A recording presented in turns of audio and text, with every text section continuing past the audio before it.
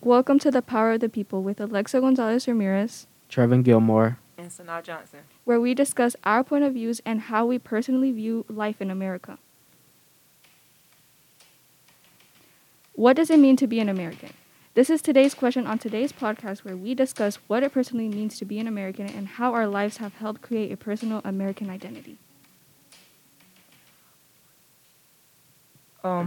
Well, personally, a lot of people like to think that having an American identity is going through the system, having to know English, and then you got to come here to take a civics test, and then you got to wait days, weeks, even months just to be eligible to get citizenship.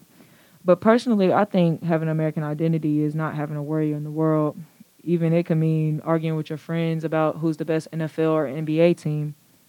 American identity is watching fireworks on the 4th of July, eating hot dogs and hamburgers, laughing and joking with your family. Because personally, I grew up in a great environment, and I grew outside. I grew up playing outside with my friends, going to cookouts, knowing people. Like, I would see people I had never seen before from different places in the world. And like a lot of people like to think that that's not the American dream, but it really is, doing all that stuff. And it's enjoying yourself. You just got to live your life to the fullest when you come here, or like even if you're born here.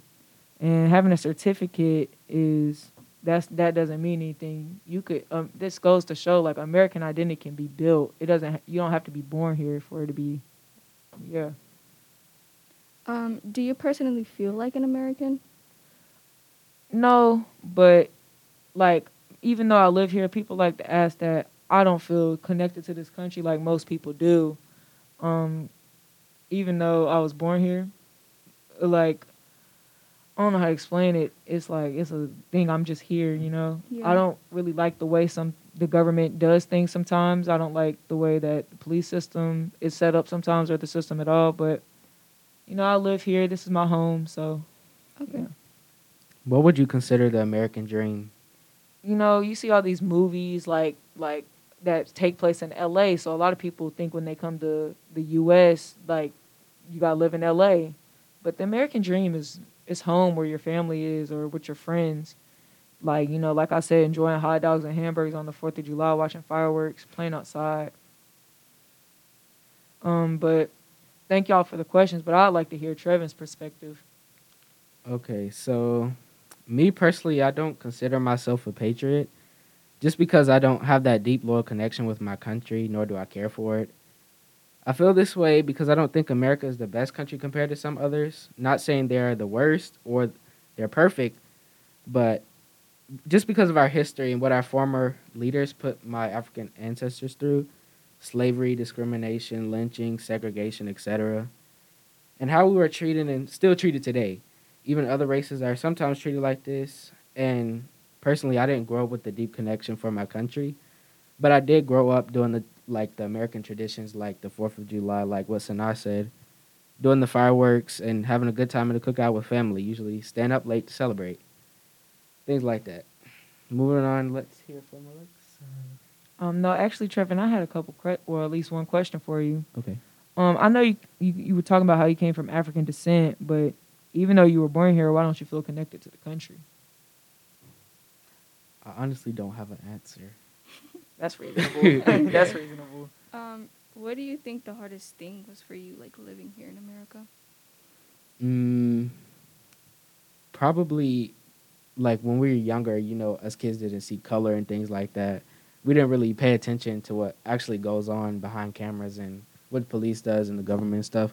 Now that we're actually growing up, we actually see how much discrimination and segregation and things like that takes place. And like George Floyd and stuff like that happening, we actually see what the real world is about and not just nothing. Like, we actually see color now. Okay. Well, this question is pretty difficult for me to answer as both my parents aren't from the United States, and because of this situation, my life included a lot of traumatic moments, as in my dad being deported twice, so the last time I ever saw him, I was 7 years old. Because of this, I spent a lot of my time waiting when my next phone call would be to talk to him and when I would ever see him again.